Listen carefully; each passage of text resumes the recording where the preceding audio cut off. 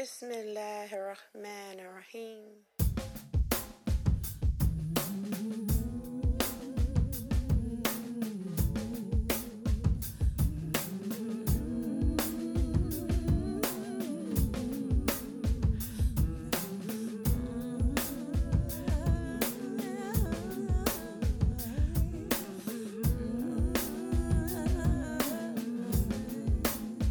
Love the broken man, raised by broken men, who hit the floor.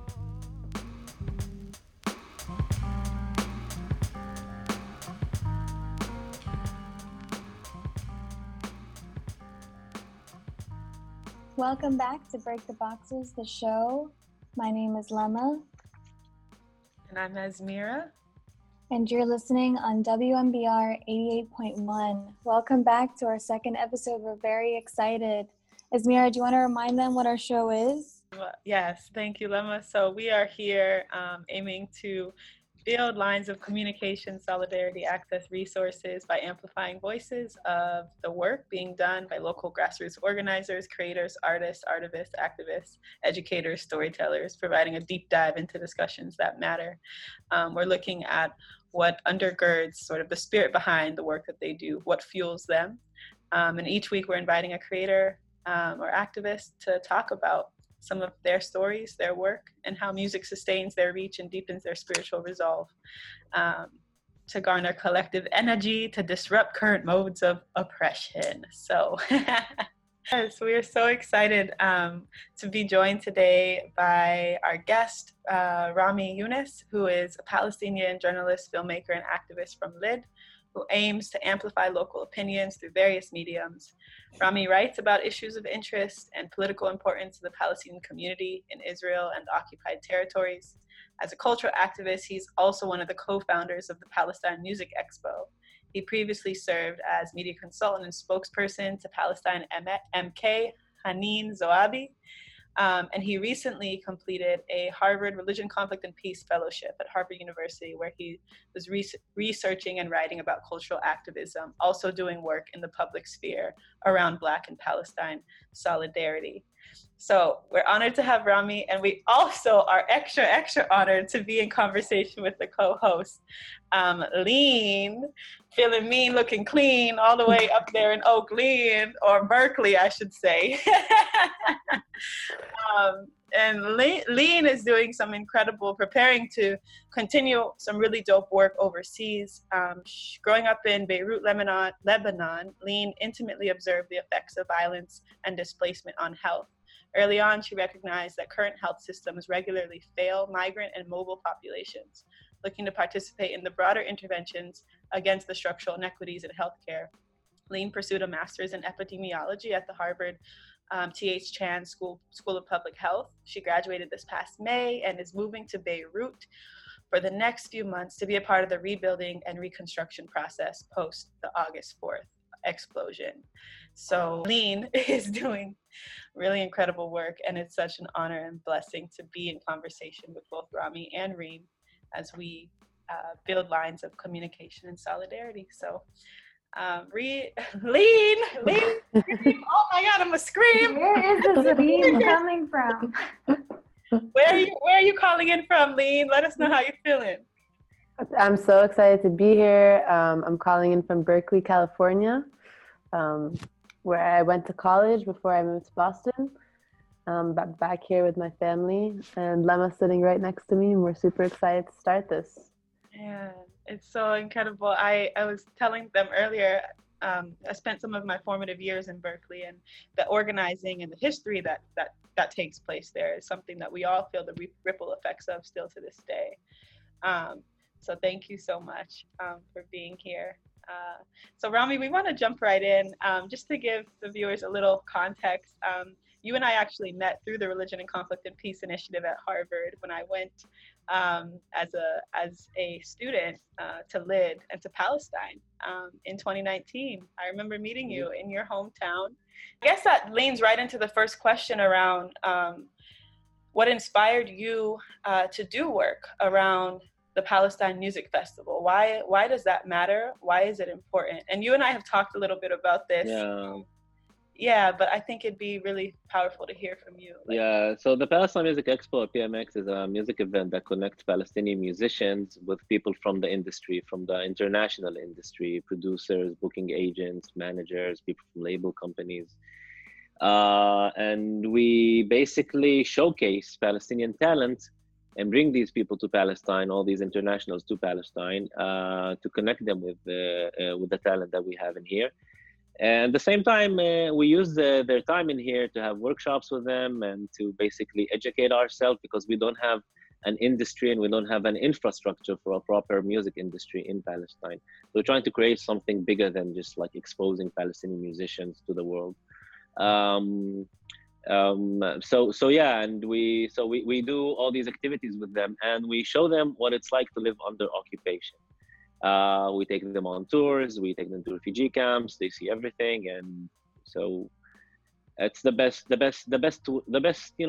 thing to do if you want to learn about Israel and Palestine and to know what is true in that age, the age of fake news and the age of Fox News. It's been quite an age. It's to go to Israel, Palestine, and see what's happening for yourself, and talk to both Israelis and Palestinians. That's just a side note, and I tell that to everyone. Okay, so that's the Palestine Music Expo, and we started that back in 2017. That was in the inaugural year of PMX. We started planning that 2 years before. We did that, a bunch of activists, musicians, and we had a partner, just one partner, a guy who had an indie company, an indie label company in the UK, Martin.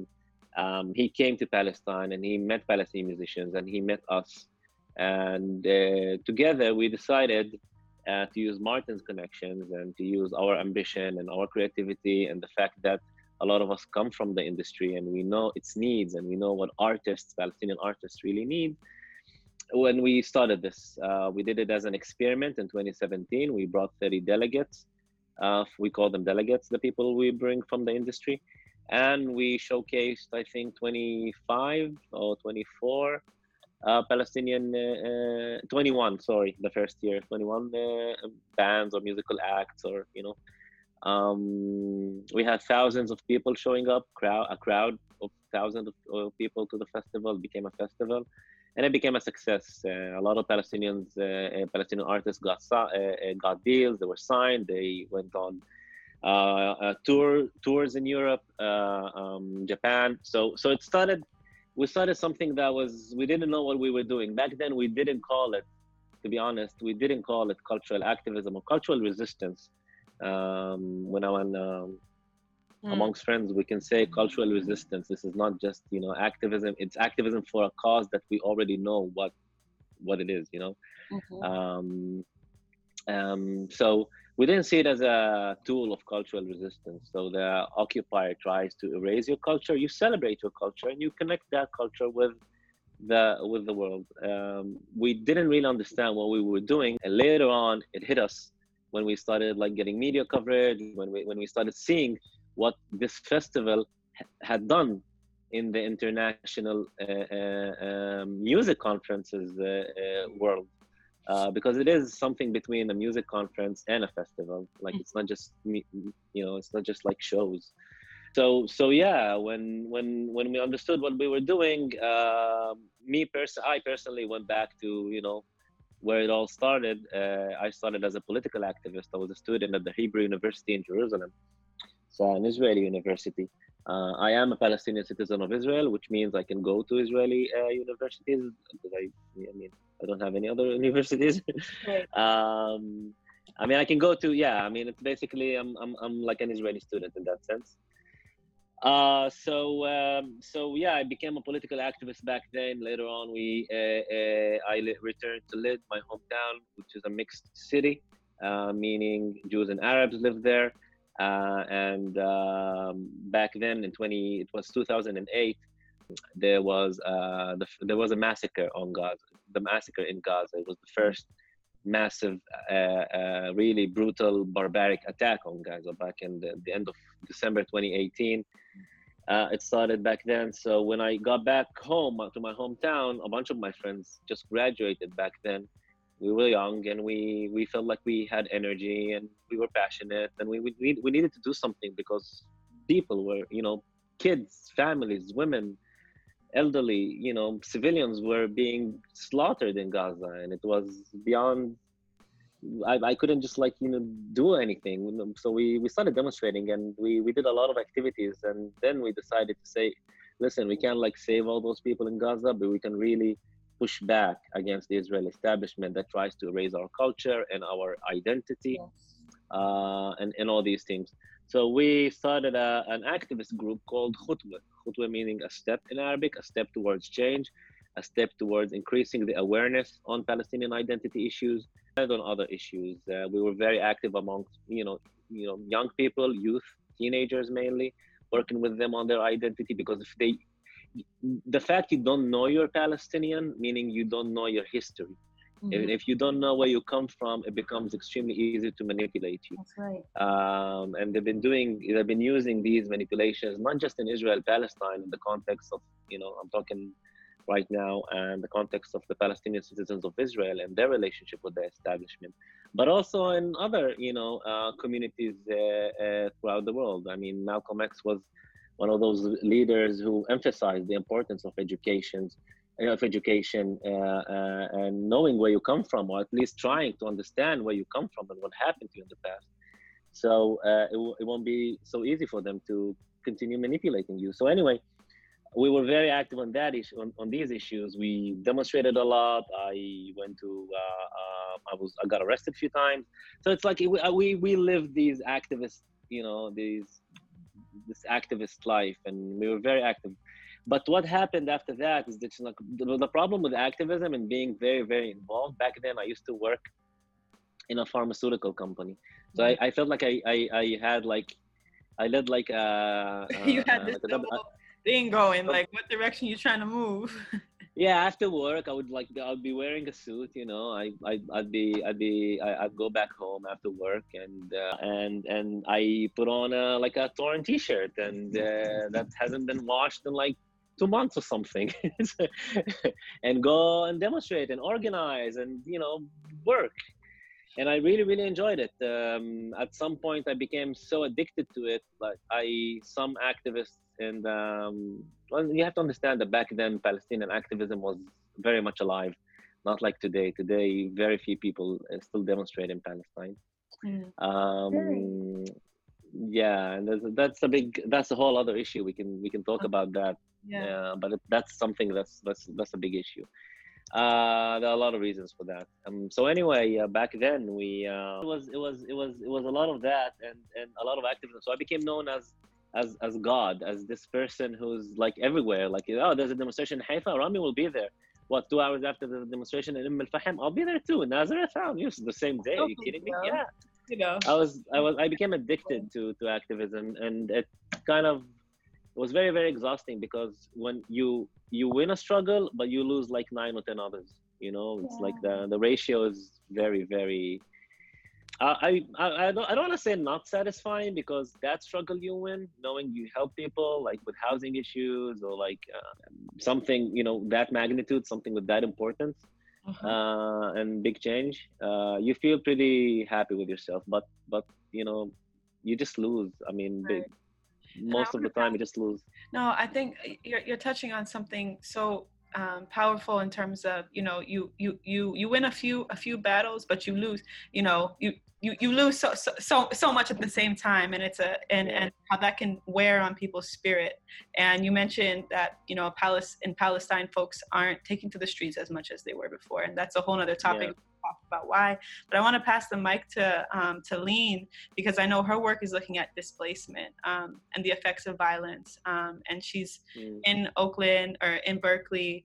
I love that you tied in Malcolm X. I mean, we could talk for days. We'll have a whole nother conversation on what his work and his life meant, but also this internationalism that is on the rise, right? With the Movement for Black Lives, folks here in Boston are organizing internationally with End SARS in Nigeria, or in Guinea, or in Tanzania, or in Zimbabwe or Zambia, right? Like this is, you're touching on a colonial, like pushing back against white supremacist, colonialist, capitalist, imperialist patriarchy, right?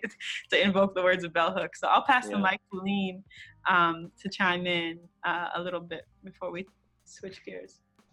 Yeah, I think that I really love the idea of art as a form of resistance, because I think that for people who have, really lost it all, they've lost their home, they've lost their country, they've lost, even family members, storytelling and art, and being able to bring the summary of their ancestors and the history of their ancestors is one of the only things that they can hold on to. I remember during the invasion of the US in Iraq, my mom, we would be watching the news, and my mom would just watch the news daily, just devastated. But I remember when the US bombed one of the most historical museums in Baghdad, she was crying for a day. And, it wasn't till later that I realized, like, they're destroying the summary of a country, their culture. And I think colonizers and occupiers have been using that as a tool for years and for decades. So I really love, this idea of art as a form of resistance. And I think it's one of the most, if not the most powerful tools that we can use when we're feeling, a little bit helpless and during war and conflict. Yeah. No, when the Palestinians, when the Israelis invaded Beirut in 1982, when they were fighting the PLO in Lebanon, so one of the first things they did after penetrating Beirut was to seize a true national treasure, which is the Palestinian cinema archive in Beirut. So they just took everything, all of our filmmaking history, all our cinema history, and basically hid it in Tel Aviv. It's the cultural, and that makes me think of what happened to in Yabus recently, right? Like exactly, with mining, but really it's not even mining. It's just the erasure of any form of cultural resistance. And why is that? And I think that go ahead. And that's a problem right now. That's one of the biggest tragedies with COVID. It's like Lean really touched on a very a sensitive subject here, and it should be highlighted, and we should be talk about it some more. People see culture as, we see culture as a need. We see art as a need. It's a basic human need, and when we're being prevented from that need. We don't have access to that need. Also because we're kept in poverty, and not just because the occupier or the colonizer tries to take it away from us. Sometimes also because we can't really afford it, and we can't afford to think of it, let alone afford to consume it. But what's happening right now with COVID, and I know that as someone who has a music expo, and also someone who's a filmmaker and tries to fundraise for his projects, is that people are, if it's not Corona related, they don't want to hear about it. I'm talking about people who could support your projects, and that's a big tragedy. Interesting. No resources are being diverted to us, to people. Yeah, that's interesting that you say that, because I almost feel as if I'm not ready to see anything about COVID yet. Like, I don't think I've compartmentalized, processed, or even like grieved what we've lost yet in order for me to see it represented on TV or in music. Like, I don't want to watch people in masks because I'm still ready to avoid that reality, that's how we interact with each other. But also something to touch on what you said earlier, like, because I'm Palestinian and I have, come to the US and I have met more Israelis than Palestinians. It's interesting because sometimes I'll meet like an Israeli person who'll be like, oh yeah, you're the first Palestinian person that I've ever met. And I'm just like, but you lived in that country. Like, you lived in a country where this is very much the history and the ongoing struggle. Like, how is that even possible? And that's just also very frustrating for me, like to think about how the world sees Israel today. Like time is not in our favor, right? Like the culture erasure is becoming more and more of a problem because where Palestine culture starts and ends is becoming grayer and grayer, because the people who've like are born and living in Israel now, you know, are mostly Israelis and not like Palestinians. So that amount of culture of like, whose hummus is that, you know, where does that come from? Where's the, it's like the whole age-old argument between the Ottomans and the Arabs, like, is Batlawa ours? Is it theirs? You know, like, but in a far more dramatic and like terrible way. And also just like, I'm always frustrated because people will talk to me as an engineer about Israel from like a startup nation, and like all of a sudden it's this very cool place that's reused their resources to be this really cool place in the technology. And I'm just like, okay, but can we just reconcile first its current and ongoing history of apartheid? Like, how do we just completely dismiss that because they're doing some cool thing? And that's just very representative of what you were talking about earlier. Like, the stories aren't being told, the facts aren't being investigated by the people who live there, so no one really understands their history or their role in it. And it's just incredibly frustrating and infuriating. And I do feel helpless sometimes because I'm just like, okay, cool, like really cool internship you got. Like, I don't know what you want me to say to that. Like, and it's almost as if you can't be emotional because it's like this it's this neutral spot is like innovation. And I'm like, no, that's not true. You know, like innovation is not this neutral point of view. Like you can have a side, you can be against the source of the innovation, like in the same way that you can be against Amazon taking over the world, you know? Yeah. I think about like even this reality, like the colonial legacy of just attacks against indigenous folks in Hawaii, for example. Hawaii's been under U.S. occupation for 120 plus years, and it's illegal under, you know, international law. But no one talks about that. I grew up in Hawaii, right? And even as an American, right, like indigenous people have been under U.S. occupation for 400 plus years. And Palestine has been under Israeli occupation for 70 plus years. Like, what would happen if we look at it in sort of those frameworks around like the violence? Can a nation exist without expulsion, without ethnic cleansing? Is that possible? Right? In Hawaii, Queen Liliuokalani and King Kamehameha, like, you know, their land, their culture, their identity stolen, but they're given sort of small emergent schools for their descendants, similar to what happens here, you know, with Native Americans. And inshallah, that won't continue to happen. But we see it continuing to happen. But it's so ironic that, to your point, Lemma, this is the case.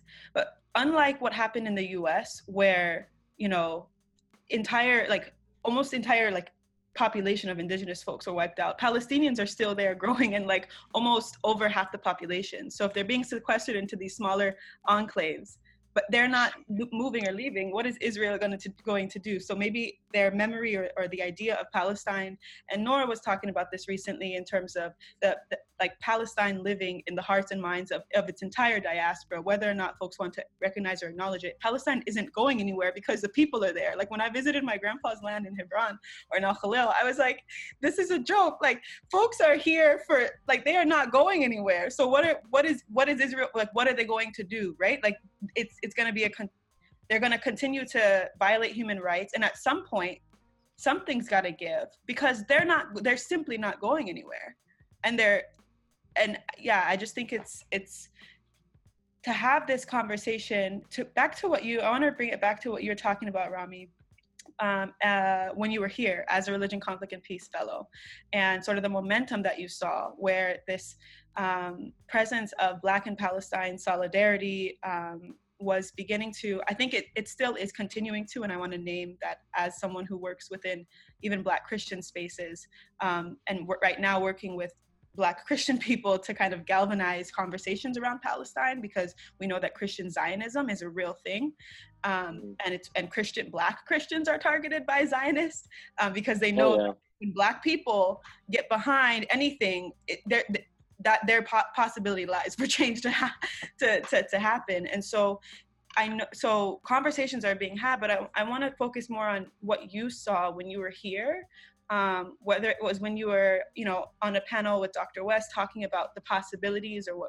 what is what's present on campus and off campus, and what that takeaway was for you. What was your takeaway based on your time there? And maybe it's something you're still processing, but we appreciate you letting us into your. Well, in terms of activism and what we did on the issue of Palestine, or Black Palestinian solidarity, I feel like everything just happened organically. Nothing was very much planned. Like, that wasn't my intention when I came to Harvard. It was, but a friend told me once, years ago. He said, "Listen, man, you're gonna stay an activist.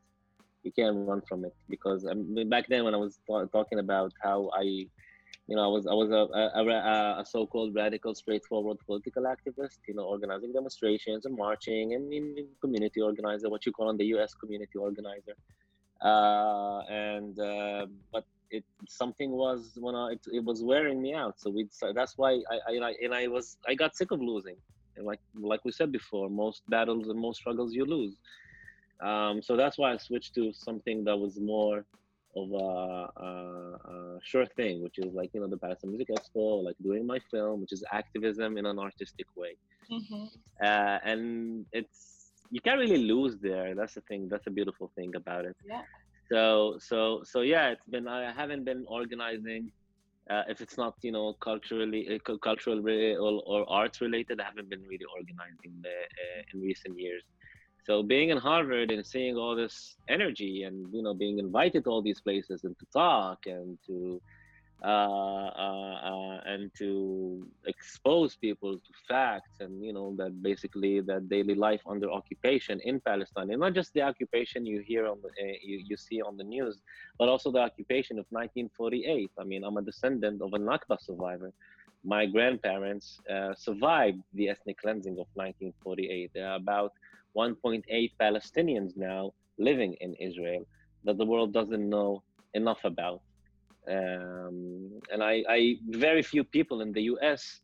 that are not Palestinian know about us. So I became, I saw that I was being invited and talking to in all these events and talking to people and meeting people. Also, I mean, I tried to make the most of this opportunity, and I tried to meet as many people as I could. And I made it somewhat my mission to tell people about the 48ers, the people that stayed in 48 after 48 and were able to stay somehow and survive the Nakba. So it was, but I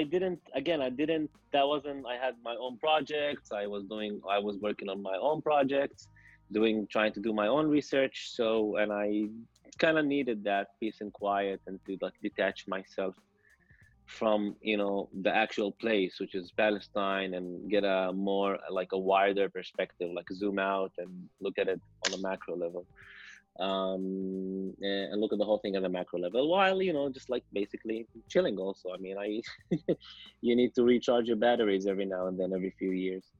But I saw this massive, amazing energy, and people who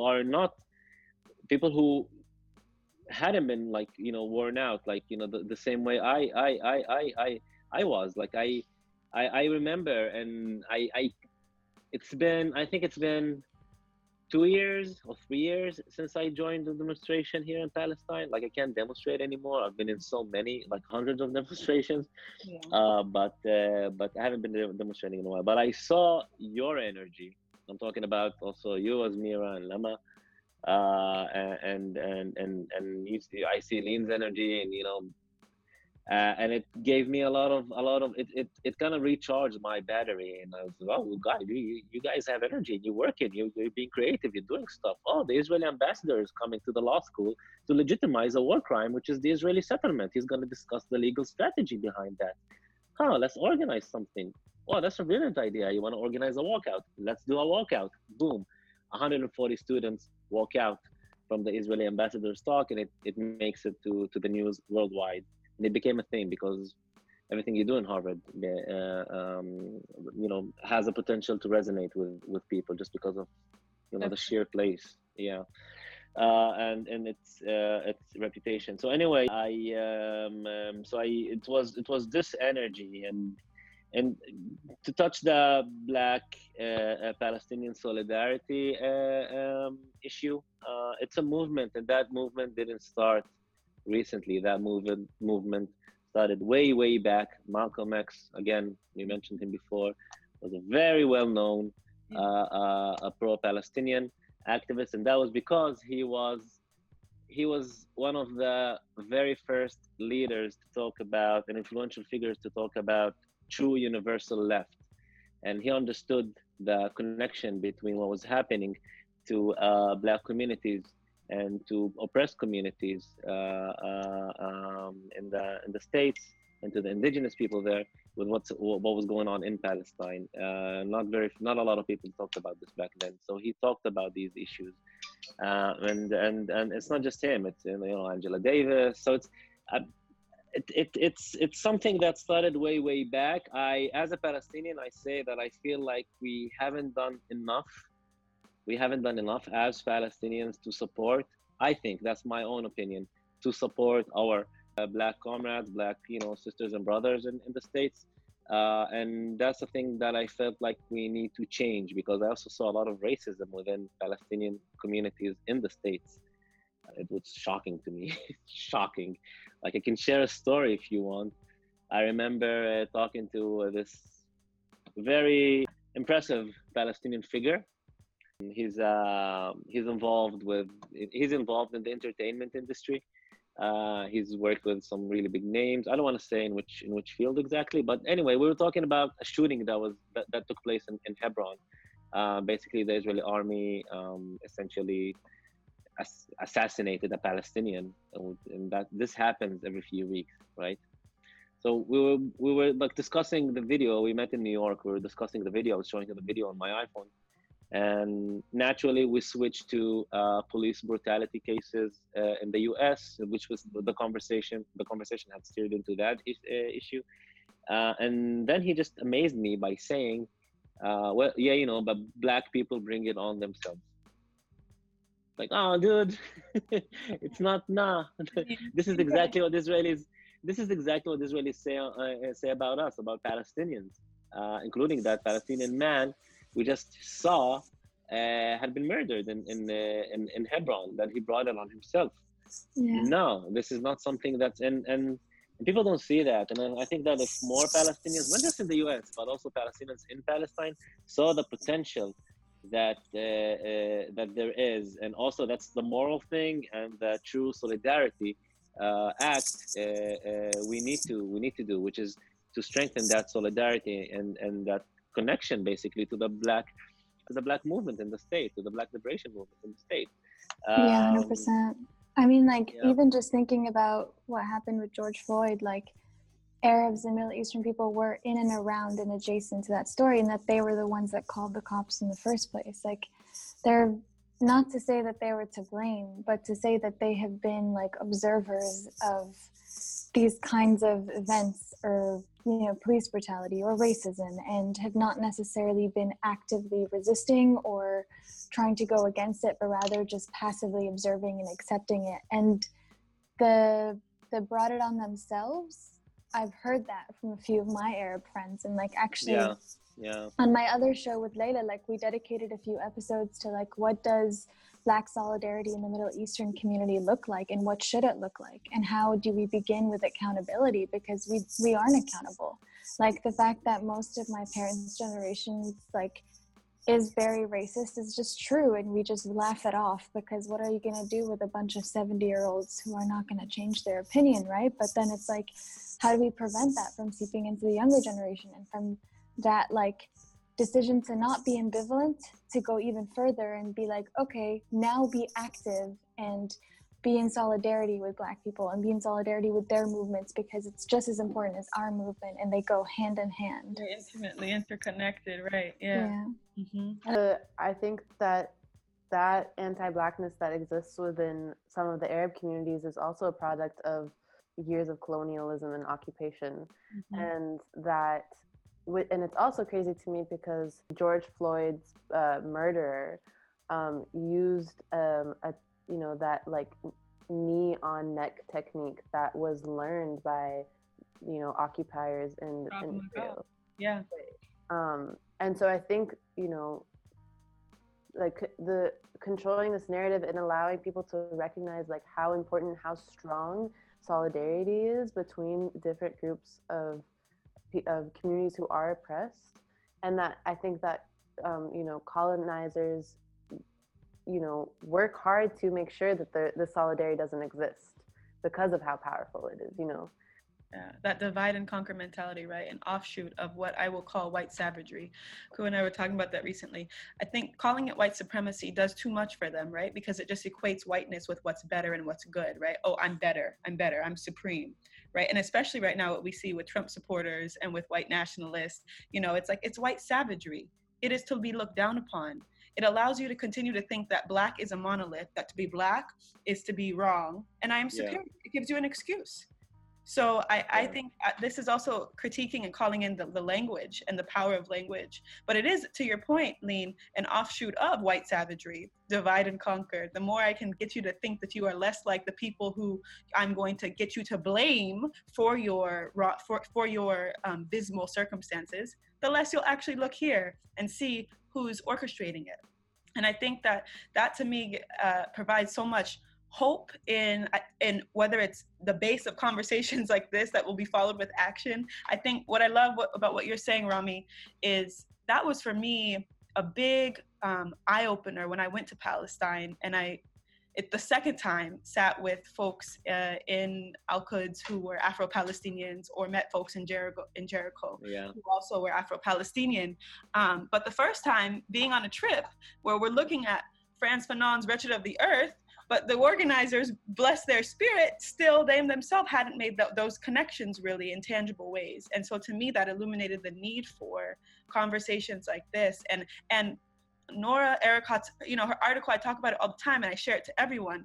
Anti-Blackness and the Nakba, it is quite meta and maybe it might not be, I don't think she intended it for the general public per se, but that theorizing, pulling on Ronaldo Walcott's ideas around Afro-pessimism are so valuable to at least begin to help folks to see why this is in the best interest of us all. I know you have 5 more minutes, so I want to bring it back. But wow, what an exercise and an engagement with like intellectual, but also, spiritual kind of fortitude. So thank you so much.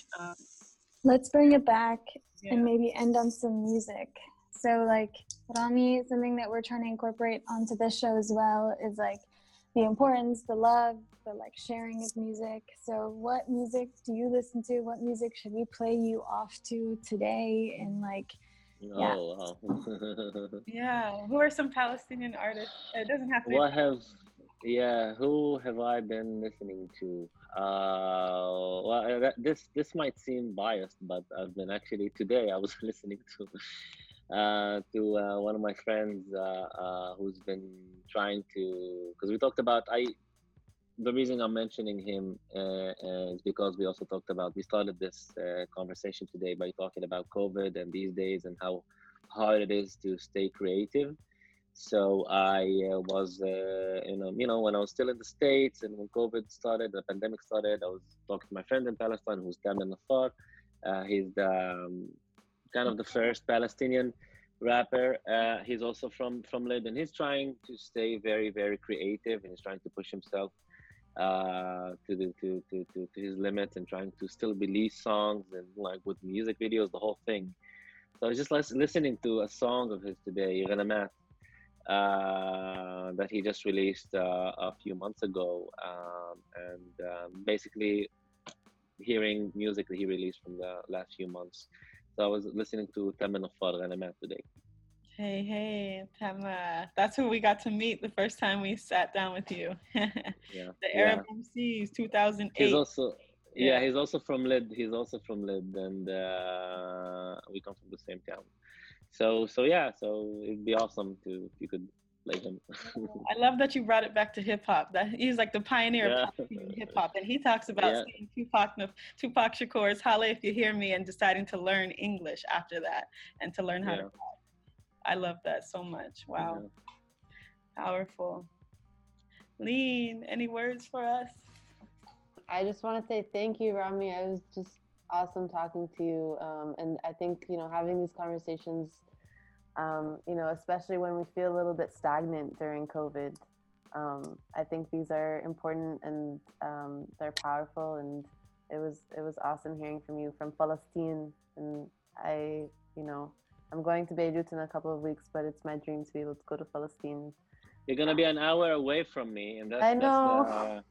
That's the screwed up part, because when the explosion happened a couple of months ago, first off, we could hear it here because Haifa is just an hour away, but because it's in Israel, so I can't just like get in my car, drive an hour up north and help my friends and basically my fellow Lebanese people, and that was so messed up. So in a way, you're doing something that I wish I could. So I'm really happy, and I appreciate the fact you're going. This is amazing, but I'm also jealous and kind of sad that we can't really. Again, it's just like being divided. We can't even help each other because we are deliberately divided, and that. Yeah. Well, thank you so much, Rami, for your time. This is wonderful. So good seeing you. We'll continue the convos, I'm sure. So good seeing you all. I really, really missed you. I really hope I get to see you back in Cambridge. Sounds good. Peace, Rami. Again, you're listening on WMBR 88.1. This is Break the Boxes. My name is Lemma. And I'm Azmira. And I'm Lian. And we're excited to be calling in our second episode. Thanks for tuning in.